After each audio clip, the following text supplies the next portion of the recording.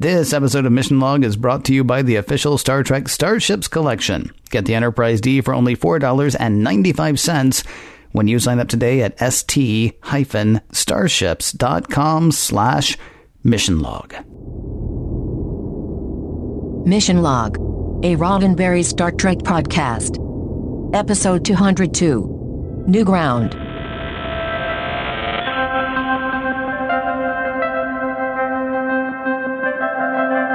Welcome into Mission Log, a Roddenberry Star Trek podcast. I'm John Champion. And I'm Ken Ray. Each week on Mission Log, we take apart an episode of Star Trek, looking at the messages, morals, and meanings, and seeing whether the whole thing stands the test of time. And you know, John, I was thinking, I bet it feels like we've been together on Mission Log for 1,000,000 years. And I bet it'll feel like we'll be together for 1,000,000 more. Yeah. You know, it's like I started breathing on the night we recorded our first episode. Very different than this episode, by the way. New Ground is the episode we're covering today. The one where the Enterprise goes surfing and Alex P. Keaton's little brother moves onto the Enterprise. Yeah, they're perfect strangers, right? Yeah, more like bosom buddies, I'd say. I mean, there's some sort of connection in there. Yeah, we'll think of it, though. Hey, before we ponder that, let's talk about a big deal on small ships. What do you say? I think I know what you're talking about. I think you're talking about our sponsor, the Star Trek Starships Collection, the officially sanctioned collection from CBS, which are amazing. You get a subscription and little, tiny, but beautifully rendered spaceships arrive at your house. Not big enough for you to get in. No. That would be really too big. These guys about 3 to 4 inches in size. Now, I got to say, these things would be a good deal at twice the price. And that's good news. Because it turns out there was a little bit of miscommunication. Yes. In what we had been saying. And it was, I mean, and nobody is at fault here. I mean, I guess we can go ahead and, take the bullet if we need to. But I think it was just, there was a bit of miscommunication between us and the good people at Eagle Moss. We had sort of indicated, well, we didn't sort of indicate. We indicated that it was $20 a month for 2 ships. And it turns out it's actually $20 a month for each ship. So that happens twice a month. So it's $40 a month. But I know I joked when I said it's a good deal at twice the price. But I mean, they're still just, they're amazing little things. I honestly couldn't figure out how they were making money sending 2 at $20 a month. And it turns out that that's not how they're doing it. They weren't. Which is how they, of course, they make money.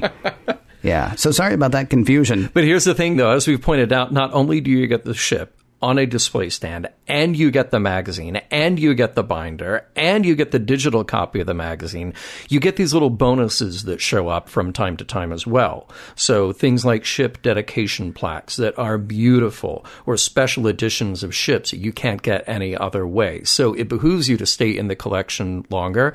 And by the way, thank you to our listeners who have not only jumped on board because they love the idea, and those of you who have sent us photos of your collections, thank you. And thank you for pointing out where we misspoke, because that is important to get clear. Now, here's the great news.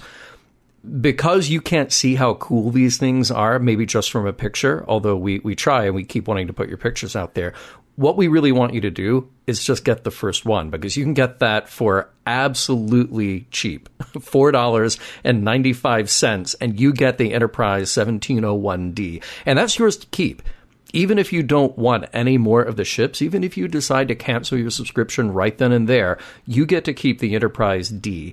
I can imagine that you will want to only stop there, but they are fantastic, and that is a model that you will be proud to have on your desk for sure. Yeah, and let's go ahead and stress that price again, because that one we got down cold. It is $4.95 to try it out. It's $4.95 to see the kind of information they're going to bring you in the magazine, to see the quality of the ship when you get the ship, and to see, okay, I have to make room for all the rest of them now. Yeah, right. So you'll get a sense of how much space you're going to need for all of the spaceships going forward.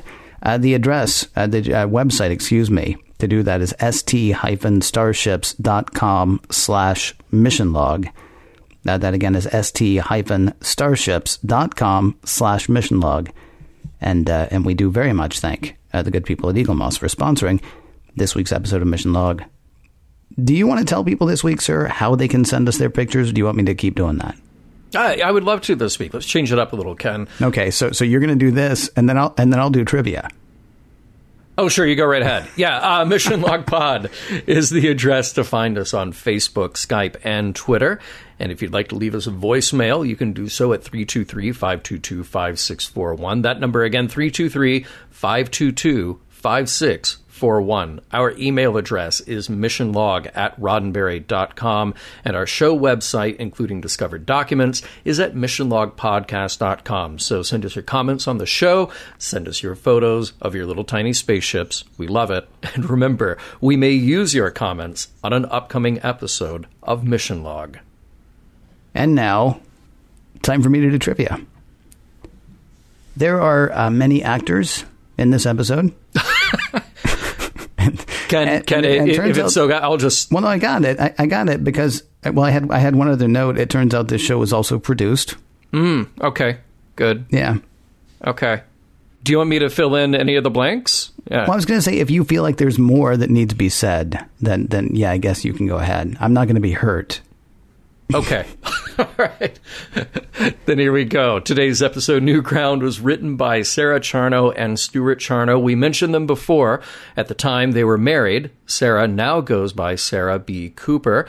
They worked together on The Wounded, and now New Ground, and they will be back for one more episode of Next Generation. Sarah continues to work as a writer and producer, and Stuart primarily as an actor. Now, the teleplay is by Grant Rosenberg. This episode is Grant's only Star Trek credit. Prior to this, he has a couple of scripts that were produced on MacGyver. After Next Generation, though, he amassed a number of credits, both as a writer and producer. You've got Lois and Clark, The New Adventures of Superman, The Outer Limits, the version from 2000, Masters of Horror, and Masters of Science Fiction, which both were very cool anthology shows on cable, and more recently, the shows Bitten and Olympus. Now, the episode's directed by Robert Scheer. He, of course, started on Next Gen with The Measure of a Man, and will continue with more Next Gen, then a little bit of Deep Space Nine and Voyager. He started directing in the early 60s. The guy did 30 episodes of The Love Boat and one episode of Kolchak, The Night Stalker. Oh, wow, but no moonlighting. No moonlighting. I looked for it. Maybe if there's a revival, we could get Robert Scheer back for that. I hope so. Just in case you were wondering, yes, the Corvan Gilvo is a puppet. It was designed and built by Michael Westmore. And there is a deleted scene from this episode after the moment in the briefing room where the crew are trying to figure out how to stop the Soliton wave. Worf has a little bit of one-on-one dialogue with Picard. Worf expresses his regret that he's distracted and doing a bad job. Picard says no, he's not, and good for him, meeting many challenges that are at odds with his Klingon heritage. We might come back to that because there's a line in that scene that I want to bring up a little later in the show today. Now, let's talk about guest stars. We welcome back Georgia Brown as Worf's mom, Helena Rozhenko. This is the last show she shot. There was an episode of Baby Talk that aired after this that she appeared in, and then her voice appears in the docudrama My Mother, India from 2001. Georgia passed away in 1992. We also have Richard McGonigal as Jadar. This is the first of 2 Star Trek credits for Richard. He'll be back one more time in Voyager. Now, he has a very extensive list of credits dating back to his start in soap operas. He turns up in guest roles on T.J. Hooker, Remington Steele, The A-Team, Quantum Leap, and he had recurring roles on Third Rock from the Sun, Jag, The Rules of Engagement. And he also keeps very busy as a voice actor, turning up in several of the Ben 10 series. There's Batman, The Brave and the Bold, Duck Dodgers, and Star Wars Clone Wars, in which he is the voice of General Grievous. We also have Jennifer Edwards as Alexander's teacher, Miss Kyle. I'm sorry, Miss Call? Miss Call. Or Kyle. It's good to give a shout out to. It's a good to give a shout out to TOS. I think so. When she came on, and it turns out her name was Miss Kyle, I thought, oh, they can pronounce her name properly. Well, it is 100 years later. Yeah. Well, yes, but she could be a descendant. She could be his great granddaughter. She could. Wouldn't that be nice? Yeah. That'd be kind of neat. And then everybody could walk around saying her name wrong, just like her great-granddad. So Jennifer is the daughter of director Blake Edwards and his first wife, Patricia Edwards. Now, Ken, do you know why, as a child actor, Jennifer Edwards had an everlasting impact on professional football? I believe she scored the winning touchdown in Super Bowl III. You are so close. You are so close. Okay. But no, in fact, so November 17th, 1968, the TV movie Heidi premiered, and she played the title character. She played Heidi. Mm-hmm. And that show started at 7 p.m. sharp, November 17th, 1968. Now, at the same exact time, the Oakland Raiders were playing the New York Jets. And there was 1 minute and 5 seconds left to go. The Jets were ahead, and the network cut the football game and started playing Heidi. Mm-hmm. Now, they ran a ticker at the bottom of the screen to tell you what had happened, and what happened in the meantime was, in that 1 minute and 5 seconds left, the Oakland Raiders scored twice and won the game. Well, people were outraged, and not only did they blow out the exchange board at NBC, mm-hmm. they actually started calling 911, which was a new system in New York, and blew out the circuitry there as well. So from that game on, every football game has been played in its entirety, and if it runs into overtime, it runs late, and you don't interrupt the football game with an actual TV show or TV movie. So for years, people kind of took it out against Jennifer Edwards that her show, interrupted the game. And she does tell a story much later about how she met Joe Namath, who was playing in that game, and they kind of had a good laugh about it, that she was the one who ruined professional football for that night, but actually set the standard so that those games would not be interrupted from that day forward. So kind of an infamous spot in history for her.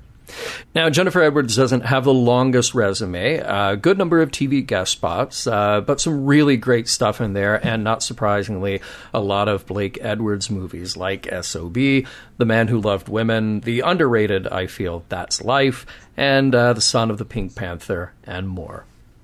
Now, finally, we have Brian Bonsall as Alexander. Brian started working as an actor at a very young age. By the time he shot this episode of Next Gen, he was 10 years old and already very well established. Most famously, he was Andy Keaton on Family Ties, that hotly controversial character who was maybe brought in as a jump the shark moment for that show, depending on who you listen to. Now, remember that Jon Stewart had played Alexander in Reunion, but many felt like that didn't work out. No such worries for Brian Bonsall. He will be back as Alexander 5 more times.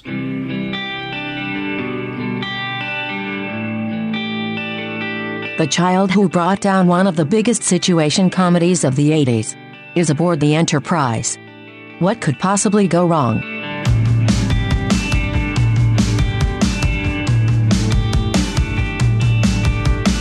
Prologue. The Enterprise is on its way to B'Elanna 3, where it will participate in a test of a soliton wave. This is a new form of propulsion that'll let ships go warp speed without their own warp drive. They'll basically ride the wave like a surfboard. The plan is to shoot the wave at another colony on Lima 3, with the ship riding it and the Enterprise in pursuit. What could possibly go wrong? Also, Worf's mom is on the phone. She'll be dropping by the Enterprise with Worf's son, Alexander.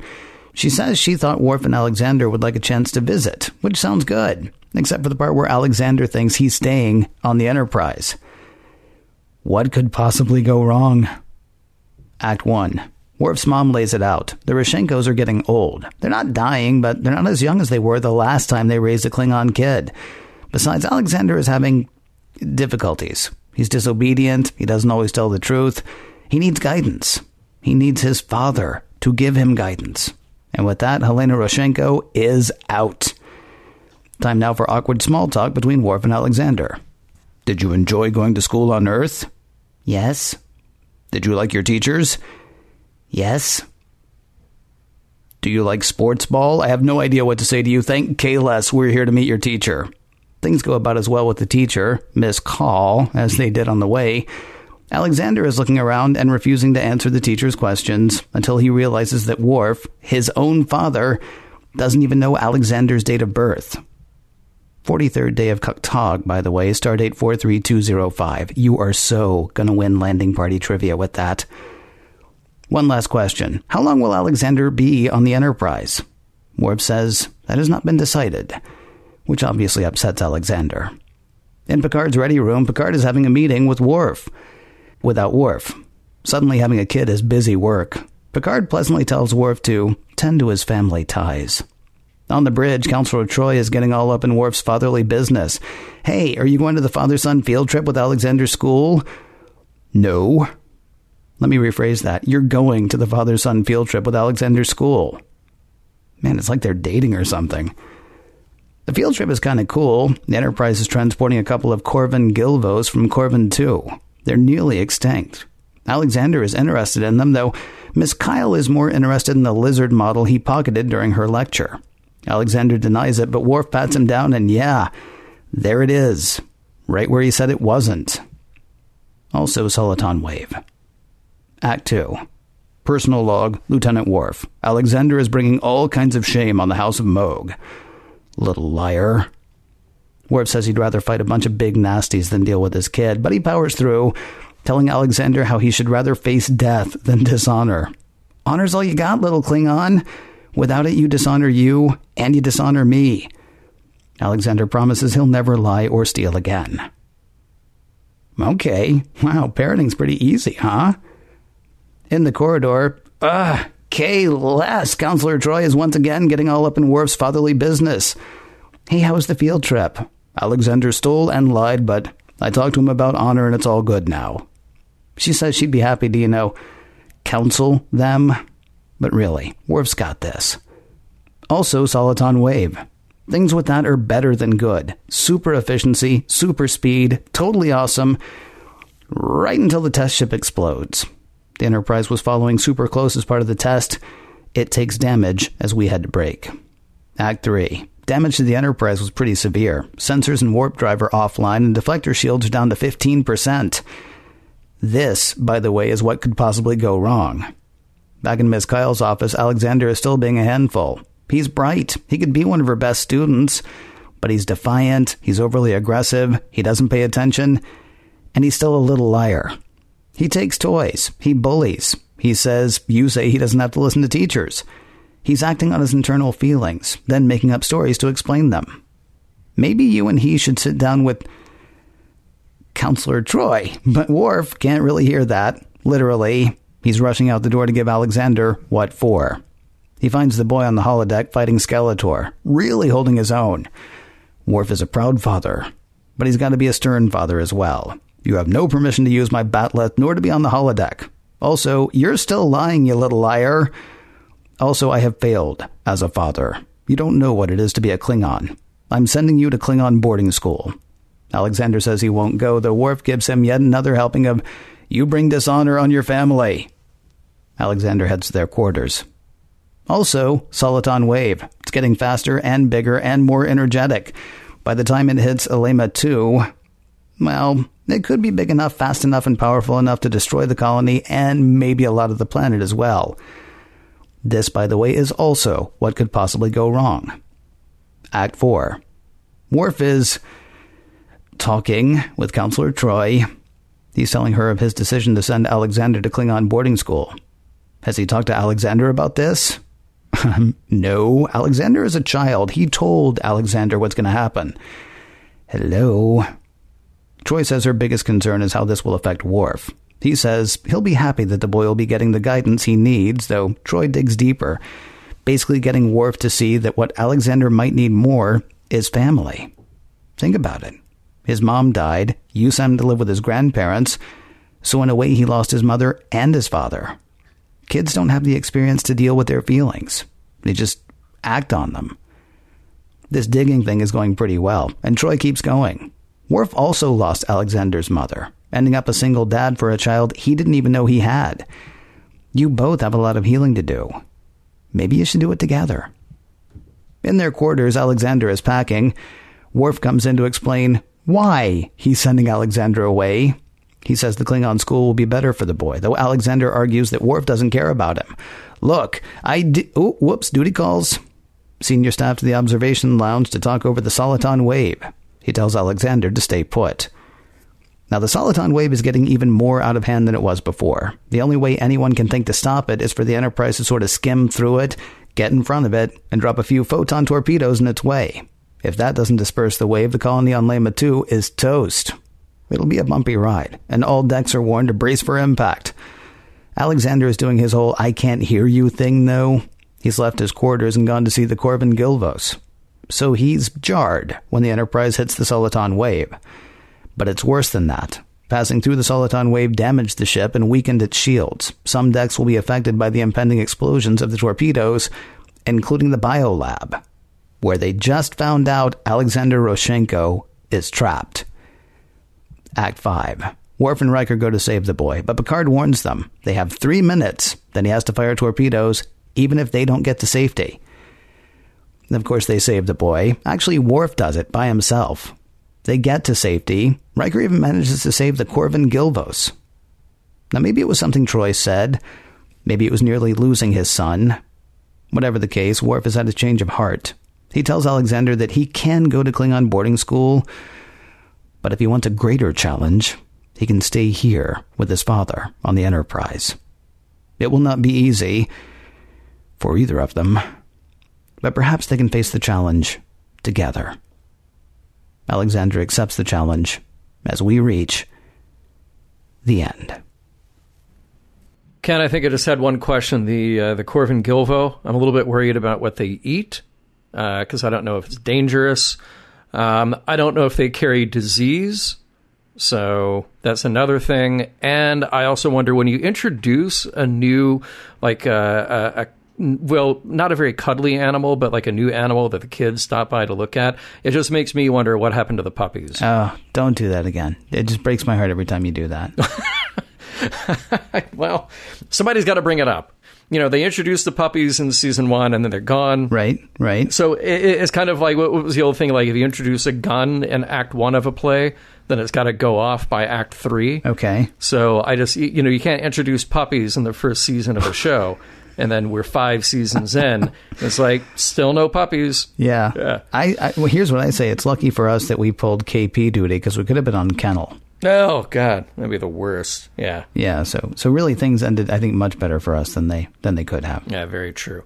I would feel bad for us in that respect. Now, I do feel bad for Geordi, because his excitement is so rebuffed by his supposed friends. No one is on the same page with him. I guess you can expect that out of Data. Maybe you can expect that a little bit out of Worf. But man, this poor guy, the whole episode, he's just giddy, and nobody cares. Yeah, actually, okay, so it's kind of cool that you felt bad for Geordi.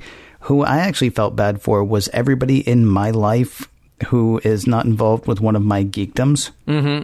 Yeah. Because, I mean, like, I largely work alone, right? I work by myself. Right.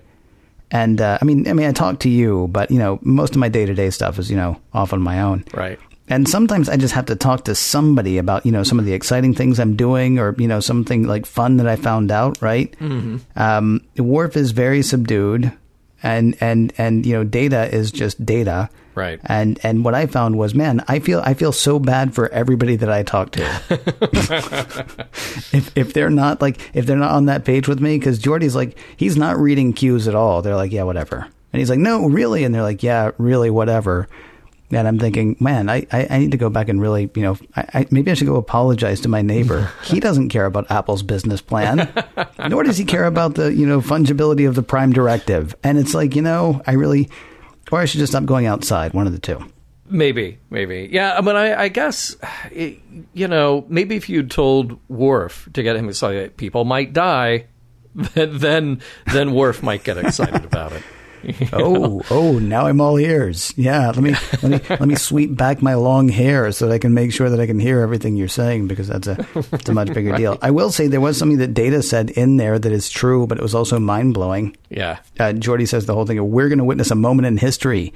And Data says every nanosecond in this continuum is a moment in history once it has elapsed. Whoa, dude. Yeah, think about that, Mr. LaForge. I know, exactly, right? I really want to listen to Dark Side of the Moon with Data now. Did I tell you, though, that we got an email from a listener who said, hey, I know that this is coming up, and there's this line that Data has every nanosecond. This continuum is a moment in history once it has elapsed. And this listener told me that a moment actually has a measure. A moment is 90 seconds. So you can't have 90 seconds in 1 nanosecond. Okay. So now your mind is blown too. No, my mind's not blown now. Now I'm thinking, pedantic. I mean, not the listener. Don't misunderstand me. Yeah. Somebody said, okay, well, how long is a moment exactly? Oh, it's 90 seconds. I disagree with that personally, because so much can happen in 90 seconds, and I don't know that much can happen in a moment. Your whole life can change in a moment is very impressive sounding, but not when it's 90 seconds, because of course your whole life can change in 90 seconds. Anybody's life can change in 90 seconds. A moment, it's just like, sort of this like indistinguishable, intangible kind of, it's just, it just happened. But now if you tell me it's 90 seconds, I'm kind of bored with the whole moment idea. No, we reach. There's a poetic, sort of a colloquial, way to use that term moment, and Data did, and he was being very poetic by it. So good for him. Yeah. He's becoming more and more human every episode. I did think of something. This was at the beginning when the call comes through for Worf. Mm-hmm. And I know that there are, in tech manuals and all this, an explanation of all this stuff. But here we are in the early 21st century, and we have video communication. And we can do that with relative ease. But you always have the same problem where you're looking at the screen rather than looking at the camera. So it looks like the people on either end are sort of looking down. Right. And you're not making eye contact. It was a really difficult way to have a conversation. But in that scene, I was thinking about the actors in physical space, and you've got Worf looking at the screen in one direction. He's watching the video of Helena Rozhenko coming from the other end. So the need would be, the technical need would be that inside every view screen, you would actually need cameras embedded in that view screen for... Right. It to actually show the same line of sight to the person on the other end. Put that in the next iPhone, Apple. I thought they actually, not in the iPhone, but I thought they already had those, actually. Really? I thought there were computers that actually had cameras sort of embedded in the screen. That would be or maybe really it was a television. I can't remember. Yeah, I don't understand how that would work exactly, because you have to show stuff on the screen as well. But right. That's not one of my areas of geekdom. And once they announce it, then it'll be a question of, so how does that affect their business model? Then I'm on it. But yeah, between now and then, not so much. Hey, you're a child of the 70s. I'm a child of the 70s. Mm-hmm. We're both TV babies, not in that drugstore cowboy way, but, we're both TV babies. Right. Did it feel to you like the test ship was writing the credits for the ABC movie of the week? Right, it sure did. It absolutely did. Yeah. Yeah, tremendous amount of fun, that. And let me tell you, that was an expensive effect in 1992. But man, they did it right. And actually, they reused the model ship that was one of the Earth defense ships that the Borg just completely took out. It was like, oh, we'll launch our defense ships. And the 3 ships pop up, and the Borg just like, bloop, bloop, bloop, you're That was gone. Mars, my bad. That was when they passed Mars, right? Yeah. Correct me if I'm wrong, too. Was that not a Voyager? I mean, I don't remember what class of ship Voyager was, but was that not the same class that Voyager was? No, Voyager. The test ship? Yeah. Voyager is its own thing when we get to that. Yeah. Okay. Yeah. All right. Mm-hmm. I thought it was the same type of ship. Okay. My bad. No, that's all right. We've got years and years before we get there. Not unlike Voyager. Right. Interesting. Now, you were happy to see the return of the ABC Movie of the Week opening credits. I was happy to see the return of Skeletor. I know that you're a big fan. Always good to see Skeletor. Yeah. Amazing to me, though, that like 10-year-old, who's not even 10, what is he, like 4, maybe, right? Alexander Rozhenko able to do what He-Man was not able to do in however many seasons that show was on. Well, it was set to novice. I mean, come on. That's true. He-Man always set Skeletor to advanced. Yeah. So you're right. Good point, that. Yeah, exactly. Okay. That's fair. Another return, Worf's ball chair. So that's an exciting return of a prop right there. I'm pretty sure you shouldn't call it that. No, I am. I'm calling it Worf's ball chair. So, yep. All right, good. All right, go ahead. And also in Worf's quarters, we get some explanation about that statue, which has kind of been in there, just kind of, right out of sight. But now we have a little bit better close-up of it. It's that statue of a couple of guys just wrestling. Yeah. And we get a little story behind it, too. Why? So, which is pretty cool to mention Kales. Why did I? Okay, first of all, is it Kales or Kales? Because I know it was Kales in this episode, but is it not Kales later? I believe, I believe it. The pronunciation does change. Okay, but Kales in this episode, yeah. All right, fine. Yeah. And why did I think that was Romulus and Remus? Well, see, they have similar origin stories, I guess. But yeah, that's kind of what I thought too. But not out of all likelihood that the inspiration for the foundation of the Klingon Empire and their way of life might parallel, earthbound myths about creation of our own empires. Okay. So all right. We'll leave that there. Hey, and we also have a shout out to Chuck Yeager, real life test pilot, and then a shout out to Zefram Cochrane, Star Trek test pilot, who we've already met once, and we will meet again. Yeah, he's going to go through some hard times before we meet him again. He will. Even though he will actually be younger. He'll almost look like a different person. Almost. Yeah. Yes. I know. Almost. So cool. Indeed. I got a question for you. So, Soliton Wave going at warp 7.2, right? Mm-hmm. And we got to catch up to this thing. So we're going to go almost exactly as fast as it's going. Right. Yeah. You're in a starship that can do warp 9. Yeah, easily warp 9. At least, right? You might even be able to push it a little bit further than that. I also didn't understand the whole thing of well, why don't we just go around it? Oh, well, it's too big and we'd never catch up. And so let's not go as fast as we can.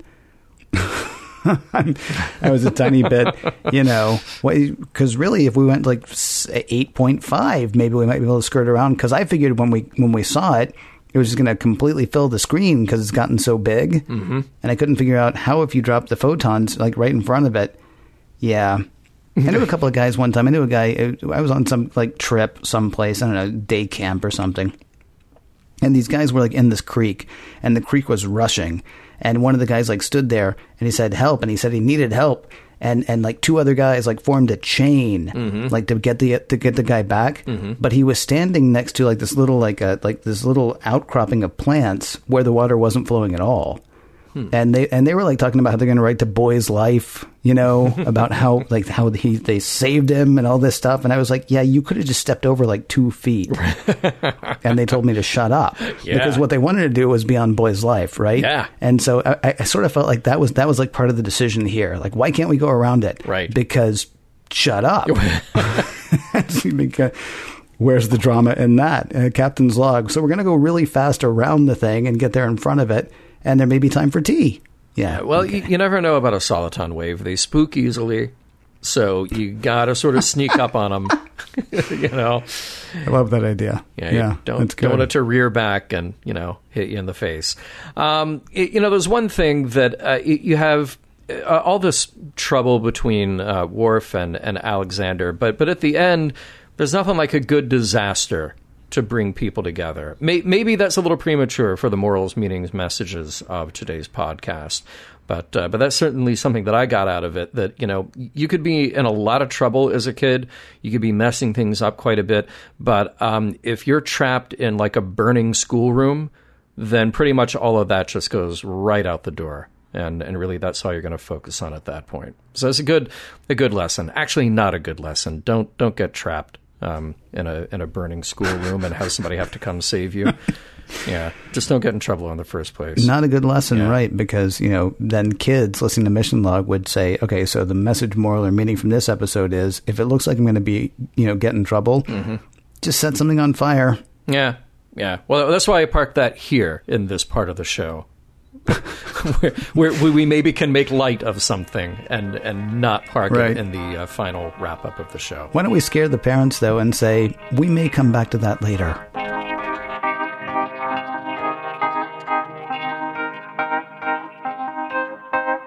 There should be a rule. If you are going to spend any time in the engineering section of a starship, you have to at least pretend to care about things related to engineering. So, Ken, we've done how many of these now? 202 episodes. This is our 202nd episode of Mission Log. Yes. And whenever, we work separately. Yes. And we write up our notes and we kind of jot down our thoughts and we watch a show over and over again. And then at the kind of the last minute, we come together and put them all on the same page to see what we're going to talk about. And every now and then, we run into an episode where we think, oh, I don't know what to talk about, right?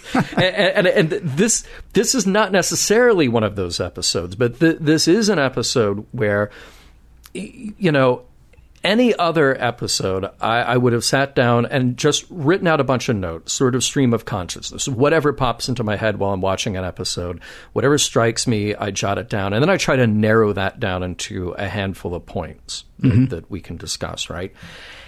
And I didn't do that with this episode, though, because I kept watching this and just contemplating sort of all the things Worf was going through and the lessons that he had to learn, and then wondering if they would really stick or not, because it seemed like throughout the episode there was a lot of not sticking going on with him.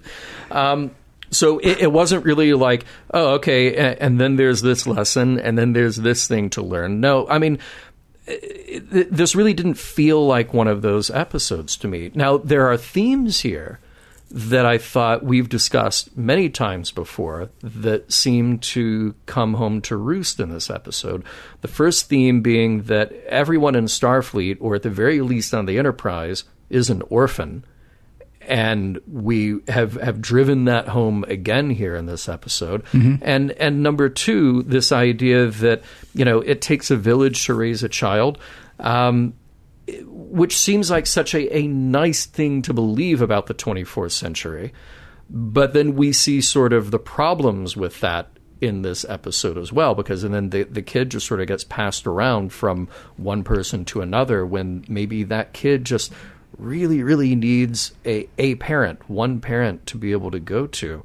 This is sort of what I was always afraid of, that some kids need their parents, and grandparents or maybe some other form of parent won't do.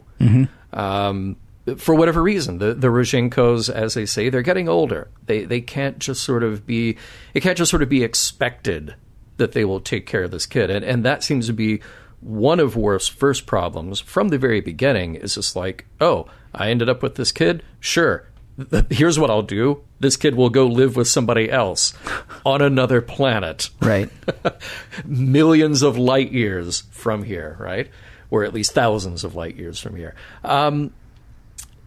And then, this prospect of sending Alexander off to Klingon boarding school, which just sounds terrible, at least to us. Who knows what the Klingons feel about it. Right. Even if that's what happens to all the other kids, fine. At least in this context, it does not sound so good. But then Worf is just sort of, throughout this whole thing, he's just sort of bad at being a father. We're shocked. I mean, I think that's the only reaction you can have is shock. When the kid shows up, and the first thing out of Worf's mouth is basically asking, like, so when are you leaving? I mean, they beam in. It's in the prologue. They beam in. It's like, oh, hey, good to see you, Alexander. So when do you leave? Actually, he didn't. Well, in fairness, he didn't say when are you leaving. He said, how long can you stay? Right? Yeah. Or something along those lines. It wasn't the flip side of that is when are you leaving? Well, but it wasn't like when are you getting out of here? I mean, that's just for the dramatic reveal of Alexander saying, I'm not going anywhere. Okay, so that actually gets us into the show like, whoa, this is going to be one of those. I don't know what it is exactly, but I mean that it's like the 3-minute, beginning. We have to have sort of that jarring, this is not going to go the way anyone expects that it's going to go kind of thing, right? Yeah, I mean, and then we've got Worf, who is really bad at taking clues from the teacher, and not on her side during any of this, which is difficult to see as well. As you pointed out in the synopsis, doesn't know his own kid's birthday, which should make us all cringe a little bit. And then even when Deanna reaches out to him in a really nice scene, and really kind of to the point, bonk bonk on the head, that these problems don't just get resolved as quickly as he would like to think they do. And he sort of brushes her off and walks away from that, only to be followed up with him making his decision that Alexander will go off to Klingon school, which again sounds terrifying. So we just have this examination of all the bad parenting that Worf does, and all the sort of being blind to the things that Worf needs to absorb and understand in order to at least try to be a good parent.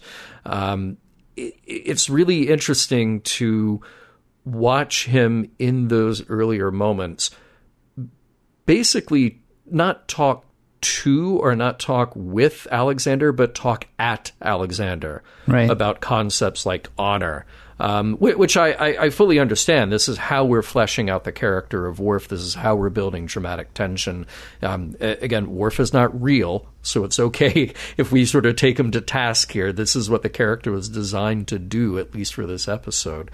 But to see him sort of preach at Alexander about sort of high-minded concepts like honor, which are all going to be very abstract at this point, and just say, like, you dishonor me and you dishonor your family, so don't do it again. We'll never talk about it again. Next scene, he's in the turbo lift talking about this to Deanna. Right. Well, I mean, here's the thing. Obviously, we know that Worf is not a real person. We know that Worf is not real, but I feel like you're being a little too hard on Worf anyway. Because here's the thing. He didn't even know he had a kid, right? Sure. K'Ehleyr shows up and says, by the way, you have a son. And then she dies. Yep. And then, I think not so much because of failing in Worf's character, but because of the whole, writing thing. And did they want to write a child onto the show at that point? Suddenly Alexander is gone again, right? And so when he comes back in, so Worf has this weird idea of what it means to be Klingon, and we've talked about that before. More Klingon than Klingon. Yeah, right. And he has no idea how to be a dad. Right. And so when you say, I mean, when you're like faulting him for all these things, I mean, it's not like he's had him for 5 years and doesn't know how to do it, right? I mean, you're not talking about like that movie with Robert Duvall where, he raised kids but didn't raise kids and just, sort of barks at them the whole time, and they're like 20, at that point. I mean, he's had no time with this at all. And even if he's like sort of getting comfortable with the idea that, okay, well, I have a son and I really should do something about that at some point. So he's just like, they're going through space. They're going to go ride the movie of the week ride, with the test ship. And then his mom like calls and says, by the way, I'm dropping off your kid. And okay, it's unfair that he assumed that she would raise him, unfair to assume that they would raise him. But at the same time, I mean, so he's like basically been triple whammied here. Like, he doesn't know his own culture, and now he's got to raise this other kid who is from this culture. And yes, the kid is his, but he's been fine with the fact that he had a child. Yesterday, he did not know that he was going to literally have a child today and like have to, enroll him in school and all that stuff. Yeah, I mean, I do get that. I think what's interesting, though, is that Worf lives in this structure where there is every resource and every opportunity to have other people help. And I get it. This is sort of a Worf problem. Worf is more Klingon than Klingon. He'd rather do it on his own and die trying than to admit weakness. But there is also the opportunity for him to participate in whatever it needs to be done to be the best parent that he can be. He's got Deanna. He's got Mrs. Call. He's got all these other people around him and all these other resources around him. And what's interesting is that Worf was raised by the Rozhenkos. Right. So Worf at least has that as a reference to how parents and children can, cohabitate and love each other and be a family together, because clearly the Rozhenkos were full of love for Worf. Right. And clearly they raised him in a certain type of household that was not the strict Klingon upbringing that Worf might have experienced if Mogh had survived. So I can cut Worf some slack in the respect that, there is all this stuff being thrown at him, and Worf has a very specific kind of life. He sort of has blinders on as to this very specific life that he has. And very much like Riker, his work is his life. And it's very hard for him to take in anything that is not related to that. Right. So I do get it. But Worf has other influences in his life, too. Well, but again, you're expecting him to call upon those within 45 seconds, right? Mm-hmm. Okay. Lema 2, or whichever, is 3 light years away from the place where they're starting the Soliton wave, right? Yeah. Not to be a jerk, but how long does it take to get 3 light years at warp 7? It's like not long, right? Right. Okay. That's how much time we're talking about here. So like when you're saying, well, he could avail himself of all of these different things. I mean, it's almost like you want him to have gone to the library and gotten 5 books on so you just found out you're raising a kid. You know what I mean? I mean, he's practically in the middle of a work day that is going to end very badly for this ship and everyone else on it when his son is there. I mean, this is sort of like the weirdness of TV time, right? On the one hand, yeah, I mean, maybe there should have been a montage where we know this is taking a lot longer. Maybe this should have been like a month-long mission or something, because the 3 light years for a starship is like no time we're given to understand. But all of this happens in that amount of time. And in fact, it's less than the 3 light years at warp whatever, because the Soliton wave keeps going faster and faster. It's possible that we saw 2 hours in the life of Alexander Rozhenko and Worf. I mean, it's a very sort of strange thing. Here's where I will say, well, I do think it all comes together right at the very end, and I had to watch it a few times to finally see this at the very end. Mm-hmm. Worf does what seemed impossible to save his son. They go in there, right? Yep. And there's somebody else there with him. There's Riker there with him. And working together with Riker, he is unable to lift that thing. So then Riker goes off to find like a thing that he can actually use to help lift the thing more, right? Mm-hmm. But it's getting more dangerous. And now it really comes down to he's either got to do this or he's going to lose his son. And at that point, he does maybe what is impossible, certainly what seemed impossible. And that to me is, I mean, that's the real learning moment in the whole thing. You're right. He spends most of the episode going, I don't want to talk to you about this. I want to talk to you about this. I don't want to talk to anybody about this. I hardly even want to talk to the kid about this. But when it comes right down to it, when it comes down to that moment, he is able to do something that he was absolutely certain he would not have been able to do. He knew he would. He even tried it and it failed.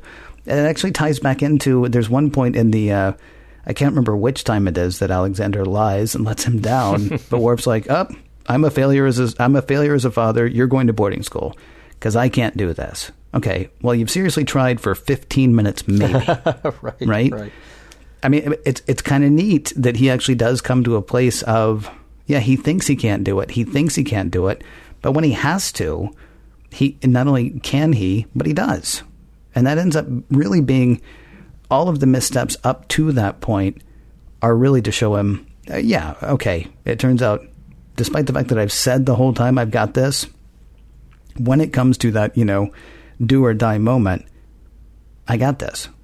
I do find it kind of funny that he's on a ship where not only is his friend a counselor, but she's a woman who's right in front of him, in front of the little horseshoe thing that he stands behind all the time. And she's literally saying, like, I can help you with this. I can help Alexander with this. And Worf wasn't the first one to say, oh, please, Alexander, here. I've got to go to work. Here you go. Call me in 2 hours after we save the planet from the Soliton wave. I understand he likes to eat things. Please make sure that he has some. Explain chocolate to him. By the way, I mentioned that there was something in that deleted scene that I wanted to save. In that moment, it's a very short scene, but Picard says to Worf, he acknowledges to Worf, that Klingon officers do not permit their children to live with them. So it is an interesting idea that this is also a cultural thing that maybe would have served a little more background to help clue us into, Worf's absolute shock at having a child around and doing everything he can to sort of distance himself from this child. That at least puts a little bit of cultural context on things. But we don't dig too deeply into that. And like you said, maybe what would have been nice was to see this story play out over the course of a month. If the episode had taken place over a month, or if in another way to sort of create this show, it's actually a month's worth of episodes that you are building this relationship between them. With Worf's child safely shipped off to... Wait a moment. Seriously? He is staying?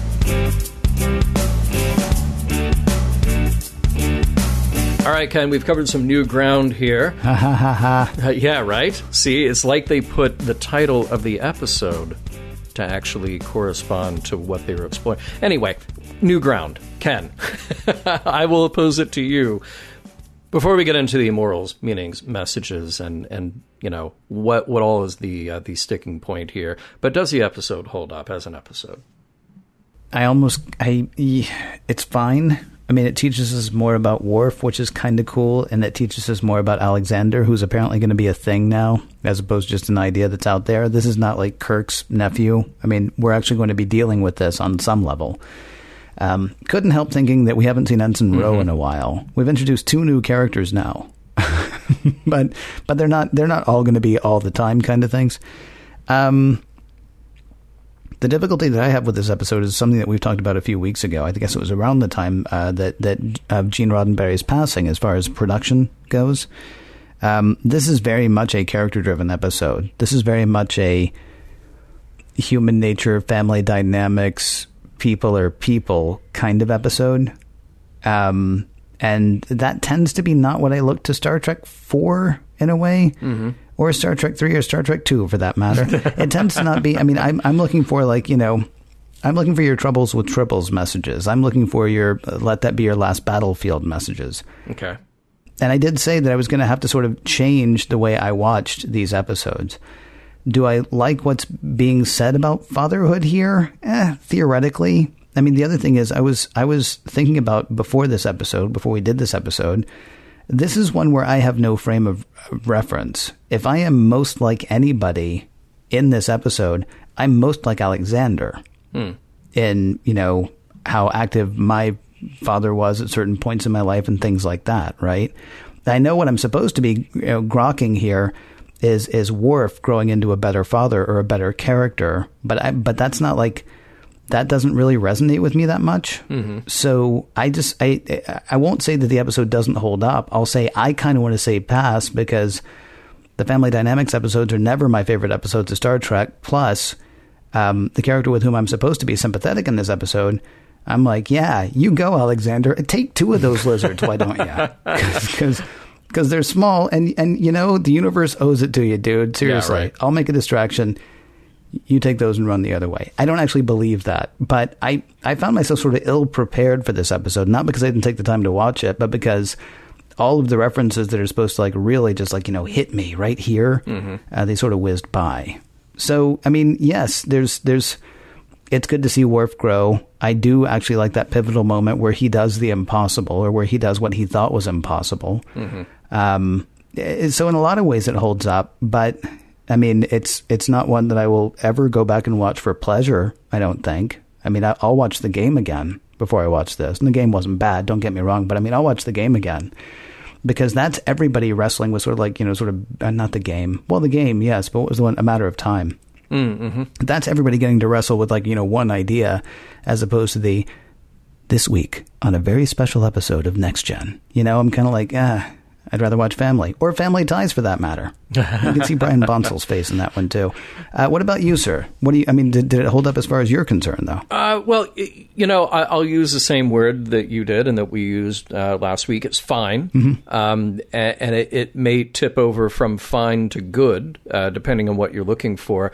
I'm actually good with episodes that focus a bit more on character development. And relationship development. I think what's so strange, and maybe it is like a twisted stroke of genius here is that you're going to do an episode about fatherhood and parent-child relationship, and you pick the guy who is the absolute worst-case scenario for being a father. Maybe I don't know. Kirk didn't recognize Mark, and he was in his mid-20s, early 30s. So maybe, David, David Marcus. Oh, David. Yeah, I'm sorry. yeah. Right. I apologize. David Marcus. Yes. See, I didn't recognize him either. Yeah. Who would? I'm a bad surrogate father for the Star Trek characters. Yeah. Absolutely. Yeah. It is interesting to see Worf kind of grow, but I think there's sort of a weird thing that in the audience, you watch all these moments with Worf, and you sort of cringe a little bit and go, wow, did he really just talk to a kid like that? Does he really, do they hug? Can they hug this out? Can they please? Can we just get to that point? So there's just a lot of strange stuff in this episode. I do wish that it wasn't just A plot, B plot, and then putting sort of a neat little bow on it at the end. Mm-hmm. I do kind of wish, and again, it's what we're given. The show is 24, almost 25 years old. So it's unfair of us to sort of retrofit it the way that we would see fit. But that said, I do wish that this is the kind of character plotline and character development that could have occurred over a longer time, and be woven a little more organically into the other stories that are being told. But it's sort of the reality of the way that these shows are written, and at the time they were written, and that's okay. There's stuff that I like here. I don't think it is it's not among the greats of the episodes of Next Gen, but it does still give us a little more insight into Worf, who I think is, at the very least, one of the more complex characters on this show. So I'll certainly give it better than a pass for that. But what about messages when we get into that? I like the fact that failure isn't actually failure necessarily. Okay, maybe you don't succeed, but you didn't fail. The Enterprise has taken damage. The test ship has exploded, but they achieved warp without warp drive.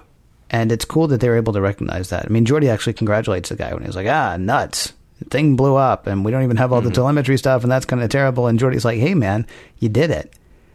And the scientist is like, yeah. And you know what? I hope you're here next time I try it, because next time it's going to be better. And that's kind of cool.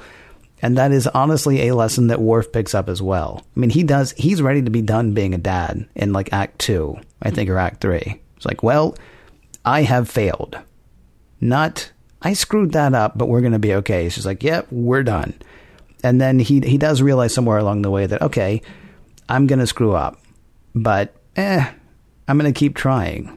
And it's going to be difficult. And he actually says it to the kid. It's going to be tough for you. It's going to be tough for me. But, maybe we can actually work through this. And so I like the fact that even at the points of failure, I mean, it's weird that it's actually made a little bit more clear with the scientist guy who is about to destroy a planet accidentally. But the scientist guy is like, oh, yeah, if they give me more ships and other planets to aim this thing at, I'm absolutely doing this again. Because you know what? I got that one part right. So, yeah, it'll be better next time. And that, to me, if there is a message here, I guess that's sort of the message. I mean, even if what you're trying to do doesn't work exactly, what's the Thomas Edison thing?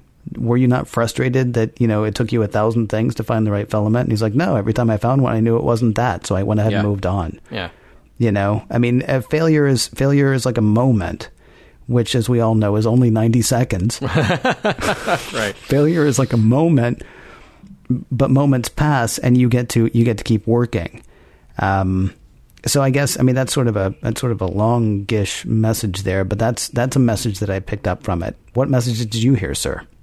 Yeah, I definitely like the failure is not failure message. There are a lot of people who look at science and the process that is science, and when something fails, when something goes wrong, they say, oh, see, science doesn't work. The method doesn't work. Well, no. Actually, you learn from that thing. And it sounds trite. It sounds trite to say that, well, you just learn from mistakes. But no, that's actually how it works. And it's a pretty great thing. And it's a great thing to see everybody on the Enterprise behind that idea and Jadar behind that idea to say, hey, well, we're going to dust ourselves off. We're going to do it again. Even though we lost that one ship. And nearly a planet. Yeah, but we didn't. We didn't. So I think that's great. And honestly, that same message can be applied back to Worf in the respect that these things that you could chalk up as failure, oh, my kid stole something, therefore he is a failure, or I'm a failure for not teaching him correctly.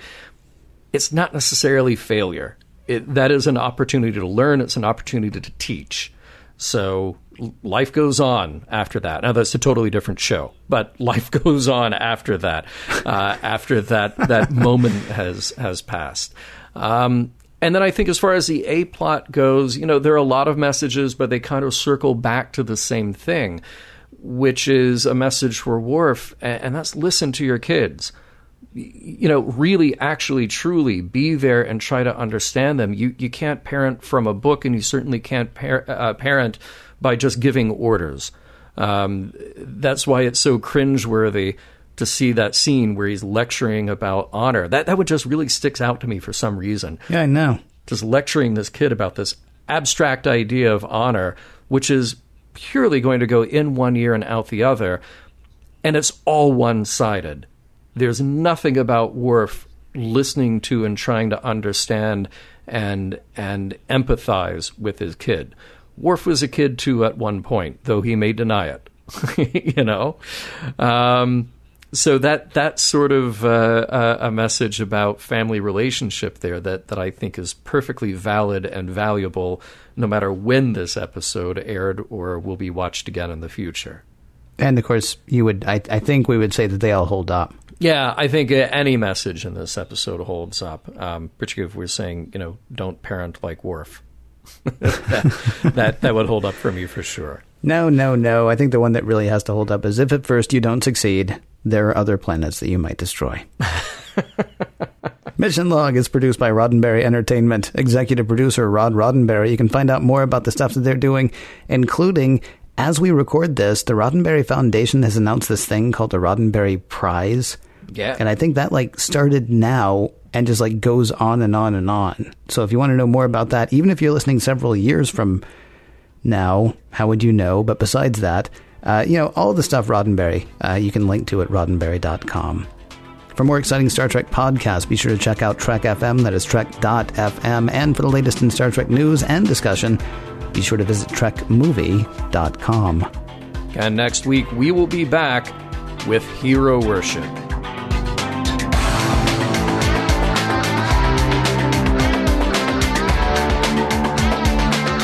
Some of the music for Mission Log provided by Warp 11, online at warp11.com, and from the album Messages by Key Theory, free to download at kitheory.com.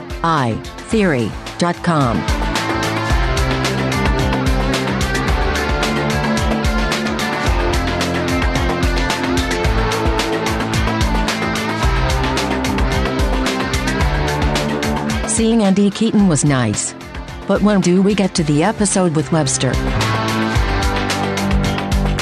End transmission.